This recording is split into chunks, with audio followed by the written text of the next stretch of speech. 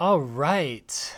Here we are. Welcome to another episode of A Grand Reflection. I think this is episode like 3 or 4, or I'm not even sure anymore, but today's going to be a little interesting. We're doing another Comet Trail episode. This time it's on superheroes. And so I'm sorry, we're not actually doing Love Next, or at least we will after this. I got a little distracted.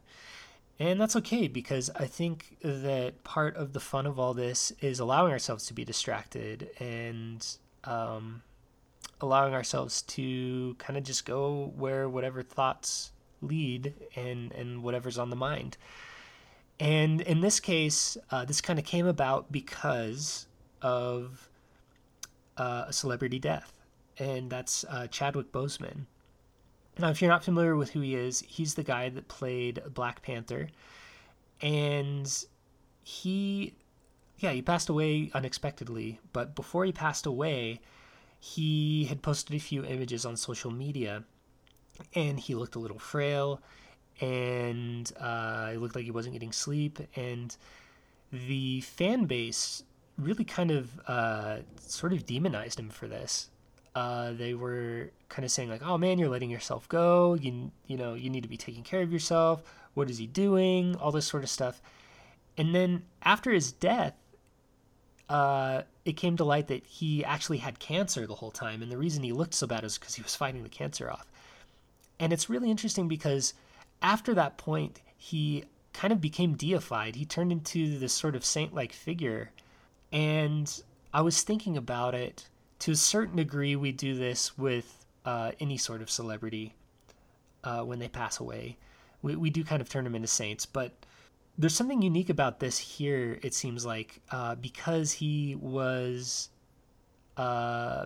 portrayed a superhero, and there's something about superheroes in particular that we kind of idolize.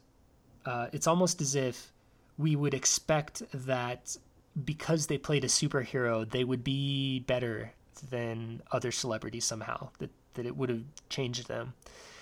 And there's something about the idea of superheroes in general that we cling on to, like, especially as boys. For instance, my friend Tyler, growing up, he was always interested in the Captain, in Captain America. And my friend Troy is interested in the Punisher, or had been growing up, and then me, it was always Spider-Man or Iron Man, and I can't really speak as much for Tyler or Troy, although they did give me some insight when I was talking to them about this. But for me specifically, Spider-Man and Iron Man, it was the whole idea of nerd turned cool, and this like using your brain and using smarts to kind of outwit and overcome. And that just was something that really resonated with me. I think with Troy, it was somewhere more along the lines of channeling the anger with the Punisher, and for Tyler, it was something more along the lines of like loyalty and integrity with Captain America. So it's interesting. We take these heroes and we latch on these ideals to them, and really try to be them in some ways. And it's really a weird phenomenon because there's not really much else like that. So I was thinking about this and I was like, what causes us to do this? Why superheroes and why not something else? Because on one hand, superheroes do definitely portray male culture in a really strong way, right? Like it's fighting and action and explosions and crazy visuals and nonstop. But we don't do the same thing with action movies as much, right? Like there's nobody. Well, I wouldn't say nobody. There's obviously probably some people, but like we don't have these huge swaths of crowds pretending like they are the characters from Fast and the Furious or something.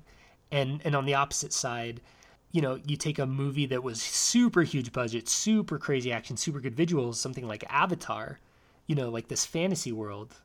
And there's not really anybody that really cares about that movie these days. It's not something that has had a lasting impact. It was cool in the moment and then it was over with.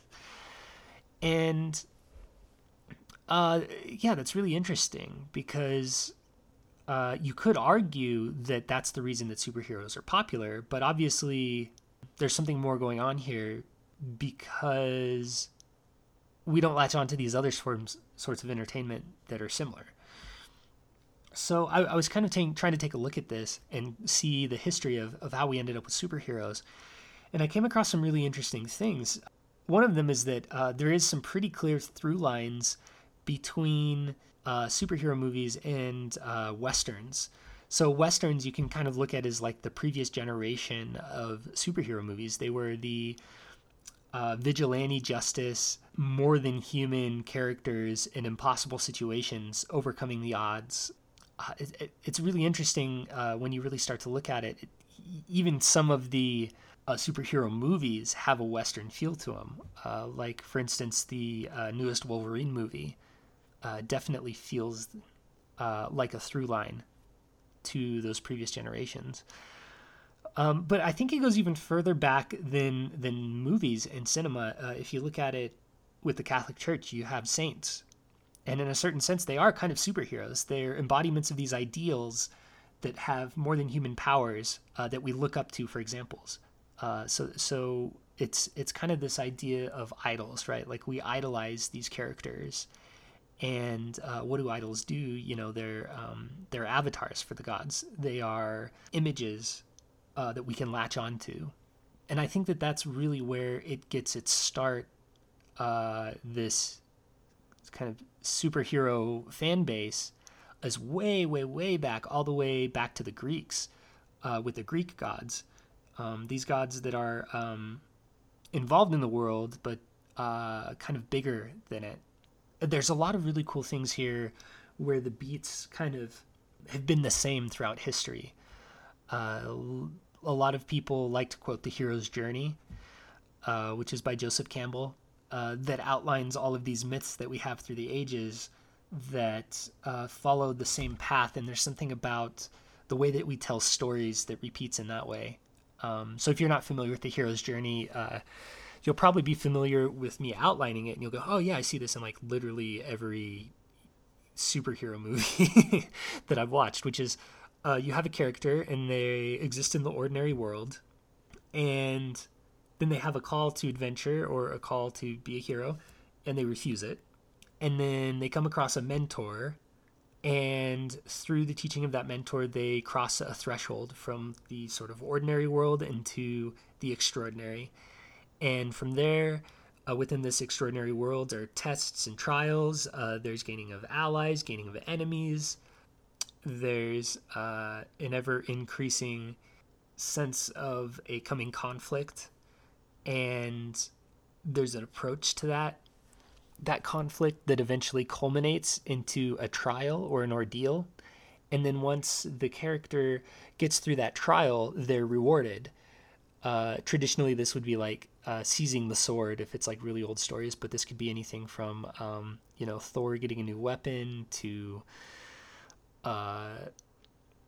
Iron Man getting a new suit, whatever the case is. And then there's sort of this journey back into the ordinary world where they sort of fall back into place into the ordinary patterns, but somehow changed, and changed in a way that helps those around them. So it's sort of this 3-act structure broken down into like 12 or 15 steps or whatever many steps you want to use. There's different ways to look at it, but it's a pattern that happens over and over again, and we can look at into like really ancient stories follow the same pattern. And so it creates this interesting through line. And when I was looking at it from that perspective, I was thinking about myths themselves and what makes these myths so powerful. And what it is they're a distilled wisdom because they have this gradual change throughout the ages that allows them to both stay consistent and stay relevant. And at its best, that does seem to be what a superhero does, is they will have this gradual change over time, and it kind of gets the feeling that the character is growing, that they're changing organically as a person would. And that gives a tremendous hope that we can change as well. And I think that this is exactly why DC doesn't work as well as Marvel. DC does, on one hand, really latch well onto the ideas of ancient gods and bringing them into a modern context. I mean, if you just look at it, Superman is a very clear corollary to Zeus, and Wonder Woman is Hera, Batman is Hades, Aquaman is Poseidon, and Flash is Hermes. So it's almost like they've created their own pantheon within these superheroes, and that's nice. Except the problem is they become so static because they're so based on something that already exists. They pick up social contexts, or how do I put that? Whatever zeitgeist is going, whatever's being talked about in the modern day. These movies, these heroes tend to pick them up, but it feels disjointed because it's not something that you've ever heard them talk about before or they've ever been interested in before. And they're kind of constantly being reinvented in order to be relevant and to fit with the times. And it makes them really disjointed because they change from story to story. Just to like think about how many different Batmans we've had lately. It's jarring. It's hard to hold on to, and it's hard to find grounding in. And you could make an argument for. I think that these specific DC heroes are just too strong, too powerful. But I think it does go a little deeper than that. Because on one hand, if you move over to the Marvel Cinematic Universe, you could look at one like Captain Marvel, and that fits really well with that idea that if you have too powerful of a superhero, you just can't relate to it. When they're that powerful, it means that the stakes aren't high anymore, and you're just basically watching them wreck shop, and they're going to win from the beginning, and it's easy. But I don't think that has to be the case because the one of the few movies that DC did do right, it seems like, was Wonder Woman. And with Wonder Woman, she retained all that power. She was definitely a badass that just totally wrecked shop. But they happened to hit on something really great with the timing of it, which revolved around Me Too movement. And it provided this really cool through line because Wonder Woman was awesome during that time frame because she has been objectified in the past. She is the quintessential, sexy superhero. And they were able to deal with that in a very realistic and impactful way because there is a consistency to her character while still letting the character evolve to address the current issues of the times. Now, Captain Marvel, on the other hand, really failed at that. And what I mean by that is, on one sense, she was very empowered. And that's great, except she kind of let go of her womanhood in the process. Her whole hero's journey, you get through the entire thing and you realize, holy crap, you could have easily just substituted a guy in this place and none of the story would have changed. Her whole story, is like this military service and this independence and this grabbing hold of power and defeating the enemy kind of stuff. It's not a new story. The only difference is you made it a woman instead of a man. You're not adding nuance. You're not adding change. It's not giving it a chance to evolve. And I think that's exactly the reason that Captain Marvel is one of the weakest of the Marvel Cinematic Universe, because Marvel doesn't usually go that direction. It's actually usually is the social change or the commentary is the primary driving force of the story.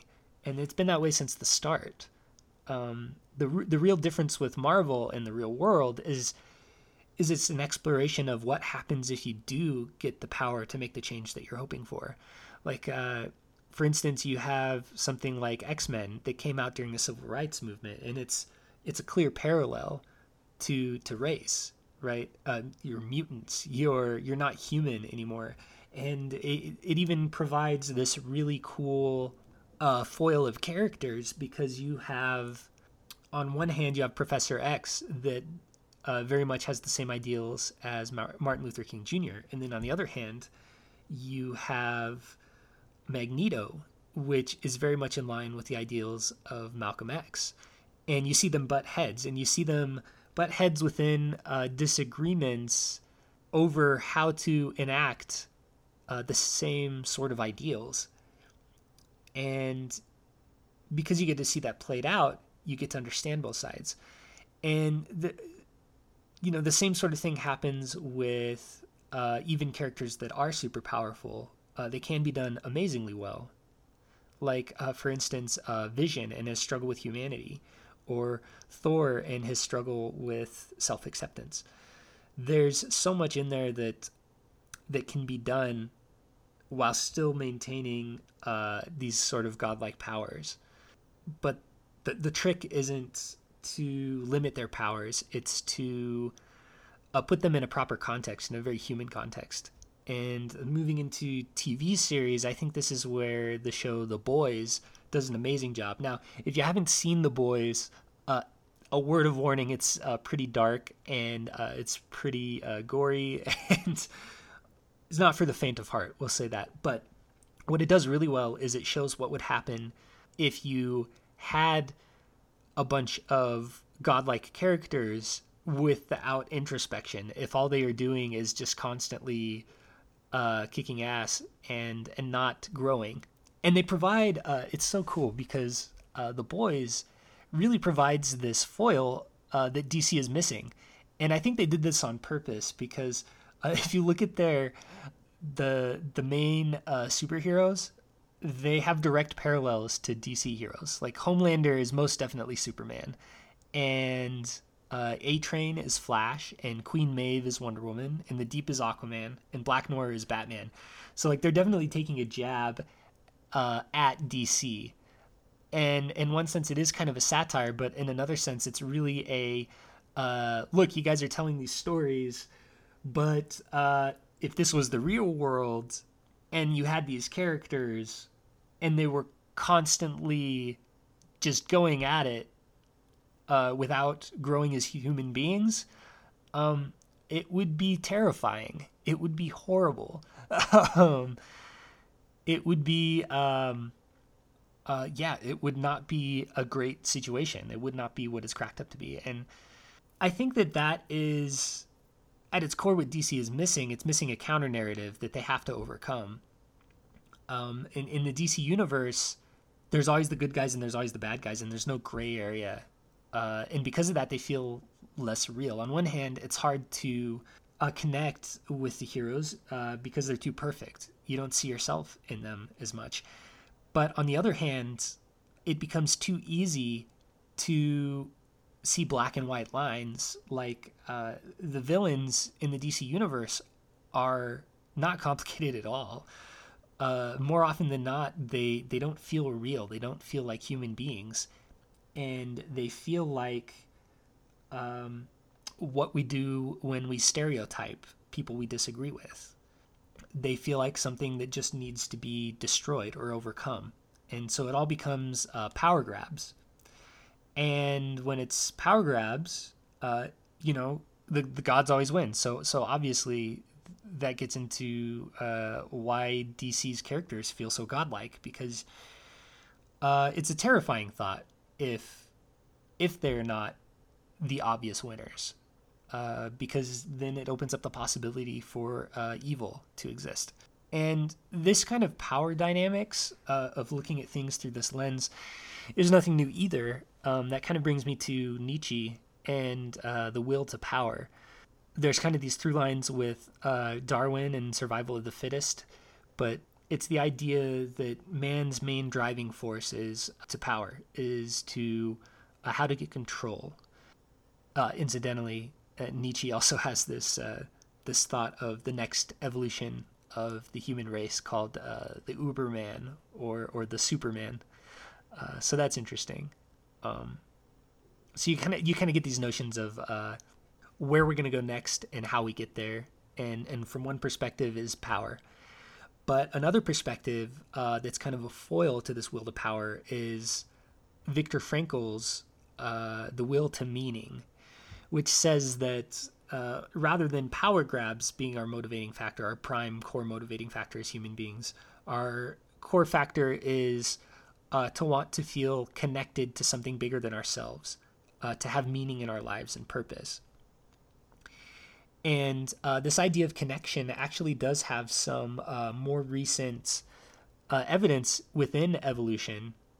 It seems like this whole idea of survival of the fittest and dog-eat-dog world kind of thing that we've grown with for a really long time is turning out to be not as true as we thought. There's some really cool research with fungi where we've started to understand the way that that trees are actually connected by fungi underground, and it's this symbiotic relationship, that there is a lot of cooperation in the animal kingdom that we didn't even realize before, that there's a lot more symbiosis and synthesis. An even more potent example of this is something that we've recently discovered called horizontal gene transfer, which is the idea that, and it mostly happens in bacteria, but that one organism can kind of grab DNA and borrow it from another one and incorporate it into its own DNA that then is passed down through successive generations after that. And the interesting thing is, the more we look into it, the more we see that this has happened all over the place throughout evolutionary history. We're products of it. Our own genes have little bits and snippets of other animals in it. And so there's this interesting recognition that we're starting to see that there is more cooperation than we thought. And so with this idea of will to meaning is the idea of synthesis and the idea of the emergence of a third, which is to say that when you get beyond two extremes, whether, like there's one or the other, and you can instead bring those together, a new thing emerges that is wholly different from the first two. It's a way forward. It's a way of a next step. And we see this again, in the animal kingdom with something like lichen. So what lichen is it's a symbiotic relationship between algae and fungus. But the thing is lichen acts very different than either of those. And it's a new thing that emerges because of the cooperation. And this leads me to Captain America: Civil War, which on one hand is a very direct correlation between Democrats and Republicans.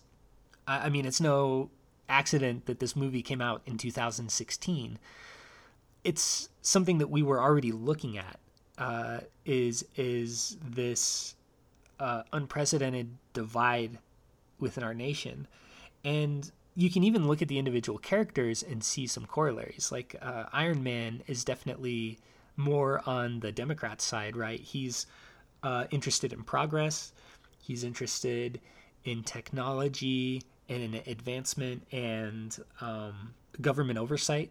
And then on the other side, you have Captain America, who's a lot more interested in loyalty and tradition and individuality, and is distrustful of systems and organizations and more trusting in the individual. So there's definitely some relevance there, but the most interesting part is that it's still consistent.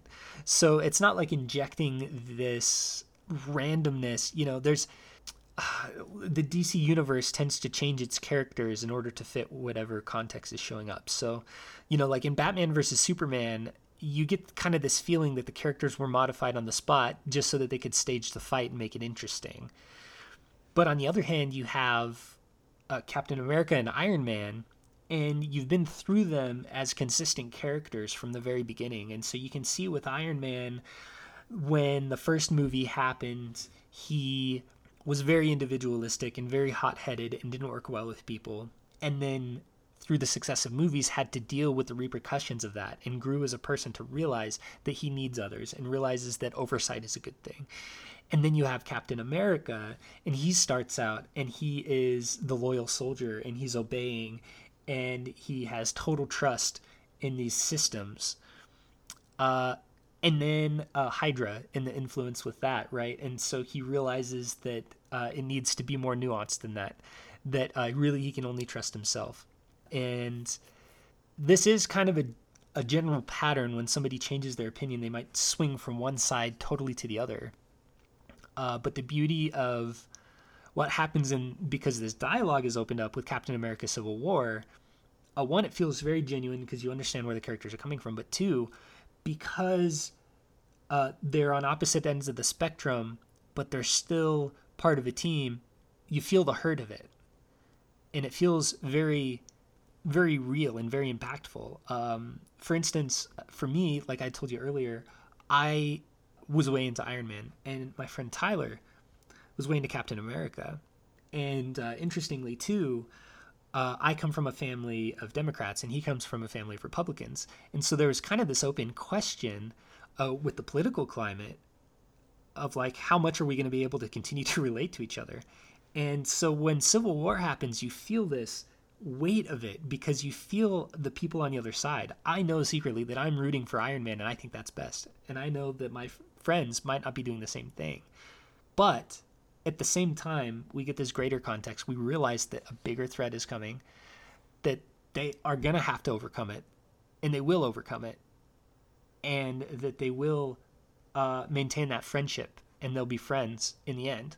It's kind of a means to an end in a lot of ways.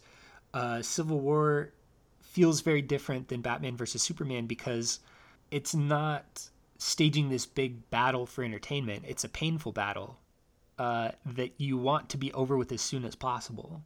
And it's that relationship, I think, that's the difference. There's a relationship that's formed between Captain America and Iron Man. And because this relationship has been formed, it hurts that there's a rift. And there's a drive to want to heal that rift. And it's that context of relationship that I think is really interesting. I was talking about this with my roommate Jane, and she put forth a really interesting concept, a really interesting idea that a lot of our grabs for power happen because of our lack of relationship. And she related it beyond just individuals, but into our relationship with the earth. Because we don't have a relationship with the earth anymore, because we feel separate than it, we try to have dominion over it. We try to have power over it, rather than enter into a back and forth that is sustainable for both sides. And I can't help but think back to Ken Wilber in his integral theory with when he talks about modern man being as farthest away as they can, or as they can be from connection. There's that disenchantment of the modern age, and that need to feel safe because there's that fearful other. And that brings me to, I think, one of the most interesting parts of the Marvel Cinematic Universe, which is Thanos. Thanos throws that disenchantment in the face of the superheroes, right? The heroes up until that point have kind of become comfortable in their powers. They know how to enact their will, and they know how to win. They've learned how to win. But there's still this bigger disconnect with humanity as a whole, or with the world as a whole. And this fear and this need to be safe. In fact, I think nothing shows this more than Tony Stark's arc, where he's constantly trying to build more suits and better suits in order to be better protected. But what we see immediately when Thanos comes on the scene is all of the powers that all these superheroes have grown over these last movies don't even matter. And I think that's no accident, because if you look at why they named him Thanos, that comes from Thanatos, which is a god of death from the Greeks. And not just a god of any death, but the god of wasting away, the god of pestilence and disease.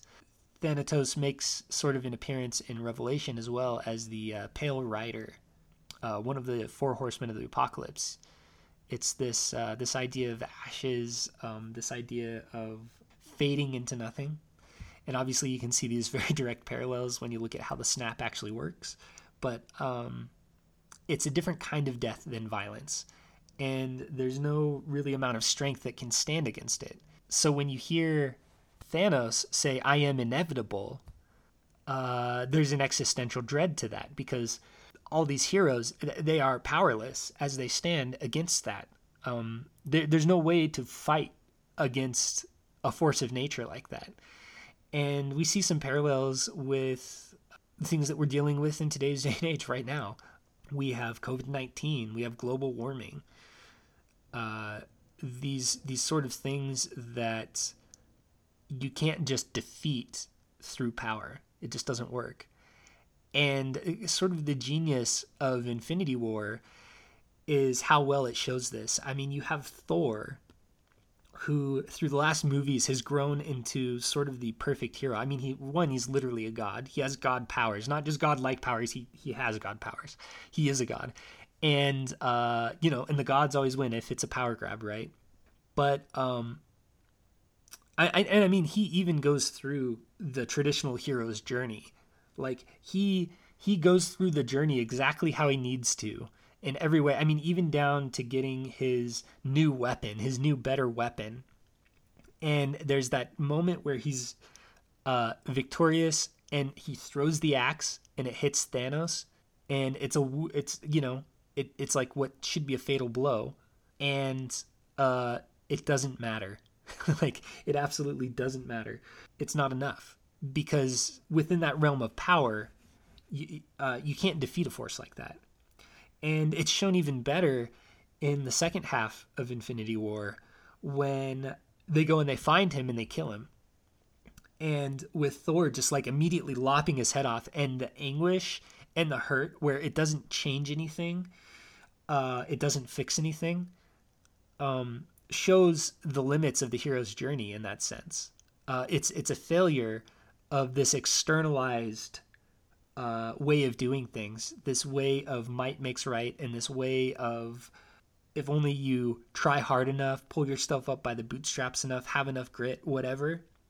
It shows that has its own limits, that sometimes it doesn't matter, that still isn't enough. And when I think about that, I start to think about these sort of two forces that we have within our lives. There's the force of the spirit, which is more kind of that will and that willingness to enact power and influence in the world. And then the other side of that is soul, which is more the emotions and the depths. And so it's really an interesting thing when you really look at the etymology of it. Spirit can also kind of, in a lot of different languages, mean breath. And where we find ourselves right now is in an interesting state where you can kind of look at the theme of the year being "I can't breathe," right? Like, there's a virus that's affecting our lungs, and we're stuck with all these masks. With the Black Lives Matter movement, there's the "I can't breathe" with George Floyd. The wildfires, all of a sudden the air is bad. It's interesting because in a lot of ways, it feels kind of like a stifling of the spirit, like this being confronted with a sort of metaphorical Thanos, like a limits of the spirit, a limits of, or another way you could look at it, a limits of the left brain, a limits of the logos, a limits of the force of will. But when you look at the other side of that, you can look at the soul, which is the depths and the emotions and the connecting to the deeper meaning and purpose. Another way to look at the soul would be the right brain and mythos rather than logos, so mythical thinking. And this is where the will to meaning is found at its fullest. It is within these right brain structures. And so when I look at the story itself, with Thanos, at first it does seem like a loss or a failure of the hero's journey. And I think in some sense it is, but in another sense, it's also a continuation of the journey. It's a going even deeper and recognizing that it takes more than just the spirit. that it has to be a soul journey in order to move forward. And I think that that is something that we can look at as a way to move forward ourselves. So if you look at the heroes after the events of Infinity War, when they're in the Endgame, they each grow in this time of loss. There is a period where they're not doing anything anymore. They're returning to sort of the rhythms of day-to-day life, and they're sitting with the loss, the tremendous loss that they have encountered. And they're feeling it, and they're holding on to it. They're not ignoring it. There's nothing more for them to do except sit with it. And that's kind of where we find ourselves right now, too, right? Like, there's not much more to be done, but we feel the things that we've lost. And we're kind of forced into this situation where we just have to come to terms with it. We have to feel all those emotions and those hurts and those pains. And it's interesting because as that's happening, or kind of after that's happening in Infinity War, it's then when the solution comes forth, right? There's this recognition that, oh, hey, we can travel back in time and fix this. And in one sense, it is kind of a overdone trope, right? It's and it's a nostalgia grab because we're all so obsessed with nostalgia. But on the other hand, each of the characters gets to see themselves and where they started, and because of that, they sort of get to see the journey that they've been on. It's self-reflection. They get to have this moment where they understand because of where they've been and what they've grown through, maybe where they're going and what to do next.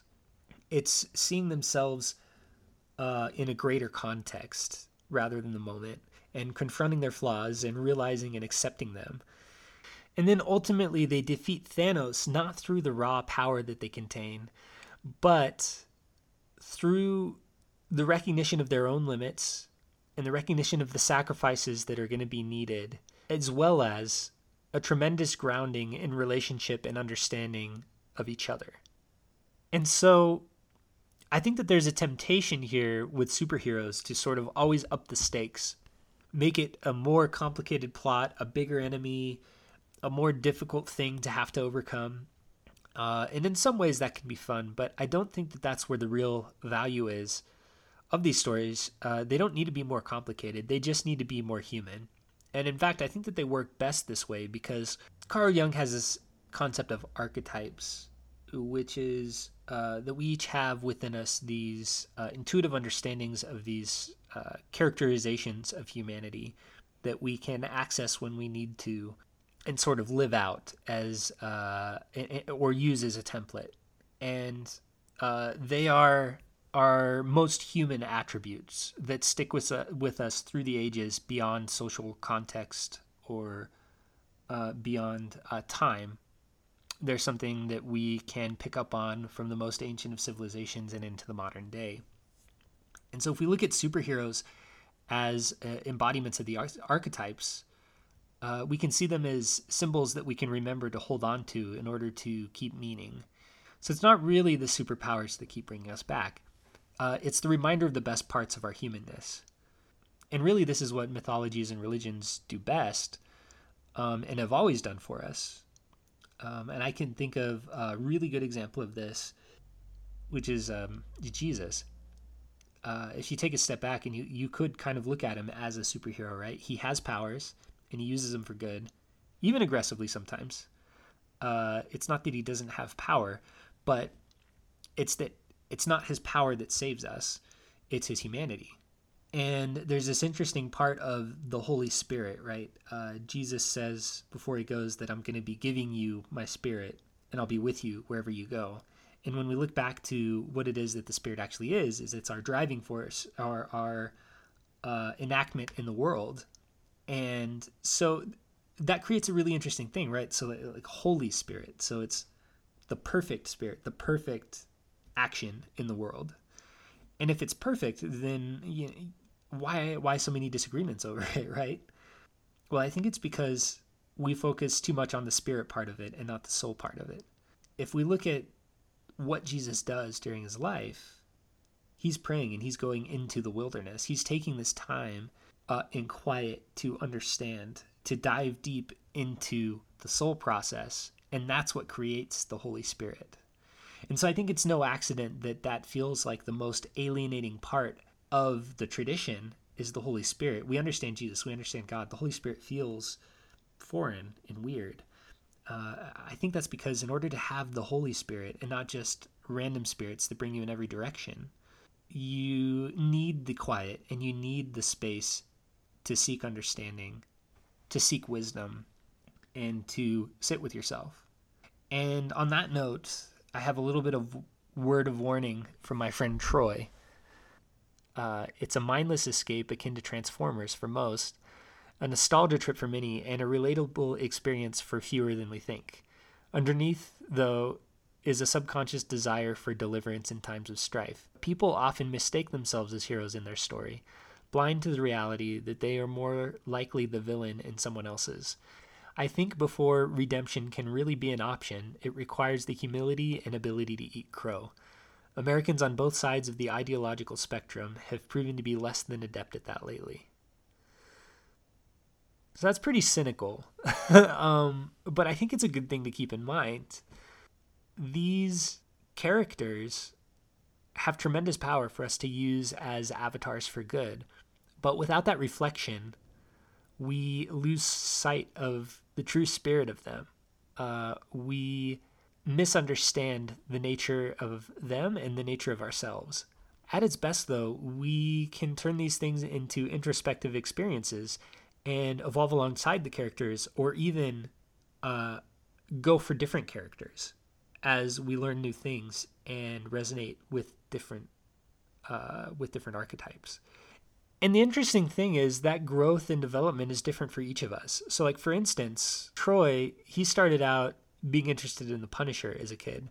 And as he got older, he started to get more interested in Daredevil. And for him, that makes a lot of sense because he is someone who has been very acquainted with his rage. And the evolution of that process caused a shift in character ideals.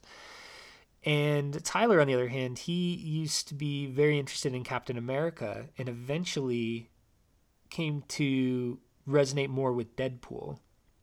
And that really shows his recognition of the gray area between good and evil and right and wrong, and how you can not take the ideals quite so seriously, but still do good in the world. And then for me, the change came from Iron Man and into Thor. And that's because of my growth and that goes with my growth from this constant intellectual drive and desire to become more and in towards a more healthy look at self-acceptance. So by having this pantheon of superheroes, there's a lot of room to sort of pick and choose for whatever specific state you are at in life. And I think that there's a lot of value that can be taken away from these journeys. And I think that there is a lot of dangers involved as well. A lot of dangers, especially for not allowing the soul journey alongside the spirit journey. And not everybody is going to be willing to take that soul journey, but I do think there are some ways that we can encourage it. On one hand, we can go the Avengers route and do the backtracking. And I think this also works really well within the TV series The Umbrella Academy, where they're kind of forced to look at their upbringing and undo some of the hurts and pains from the past in order to literally save the world. I think another route that you can go is satire. Deadpool does this great as far as movies. And then as far as TV shows, I think The Boys is a great example of this as well.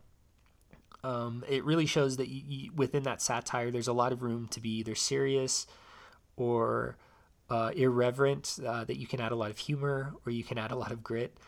But there's a lot of room for providing these counter narratives in order to tear at some of the maybe broken pieces of the narratives that we've gotten too used to.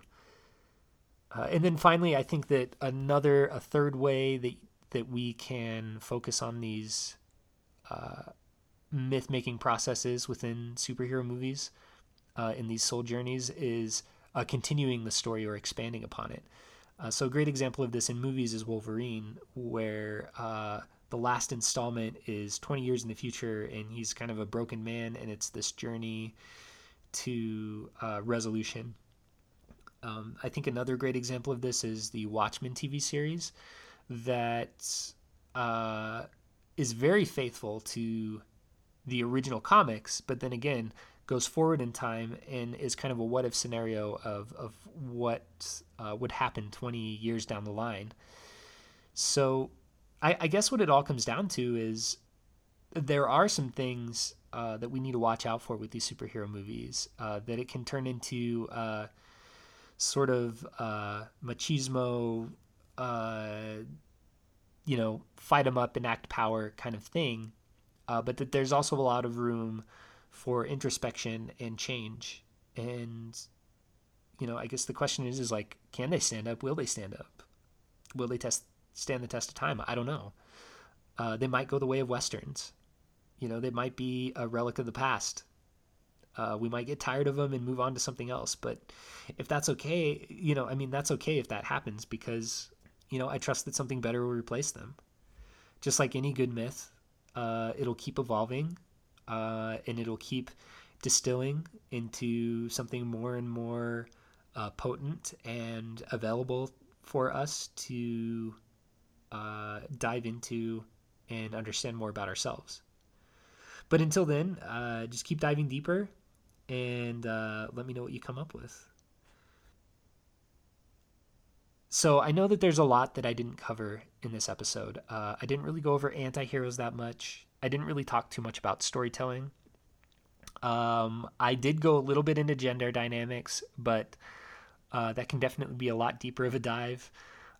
There's a lot of things here that I glanced over. Archetypes. We could go deep, deep, deep into archetypes. The point is a lot of these things I do want to devote specific episodes to later. So let me know which one of these kind of topics are most important to you, and I will try to make them a priority. And I look forward to talking to you guys next time. Hope you have a good one.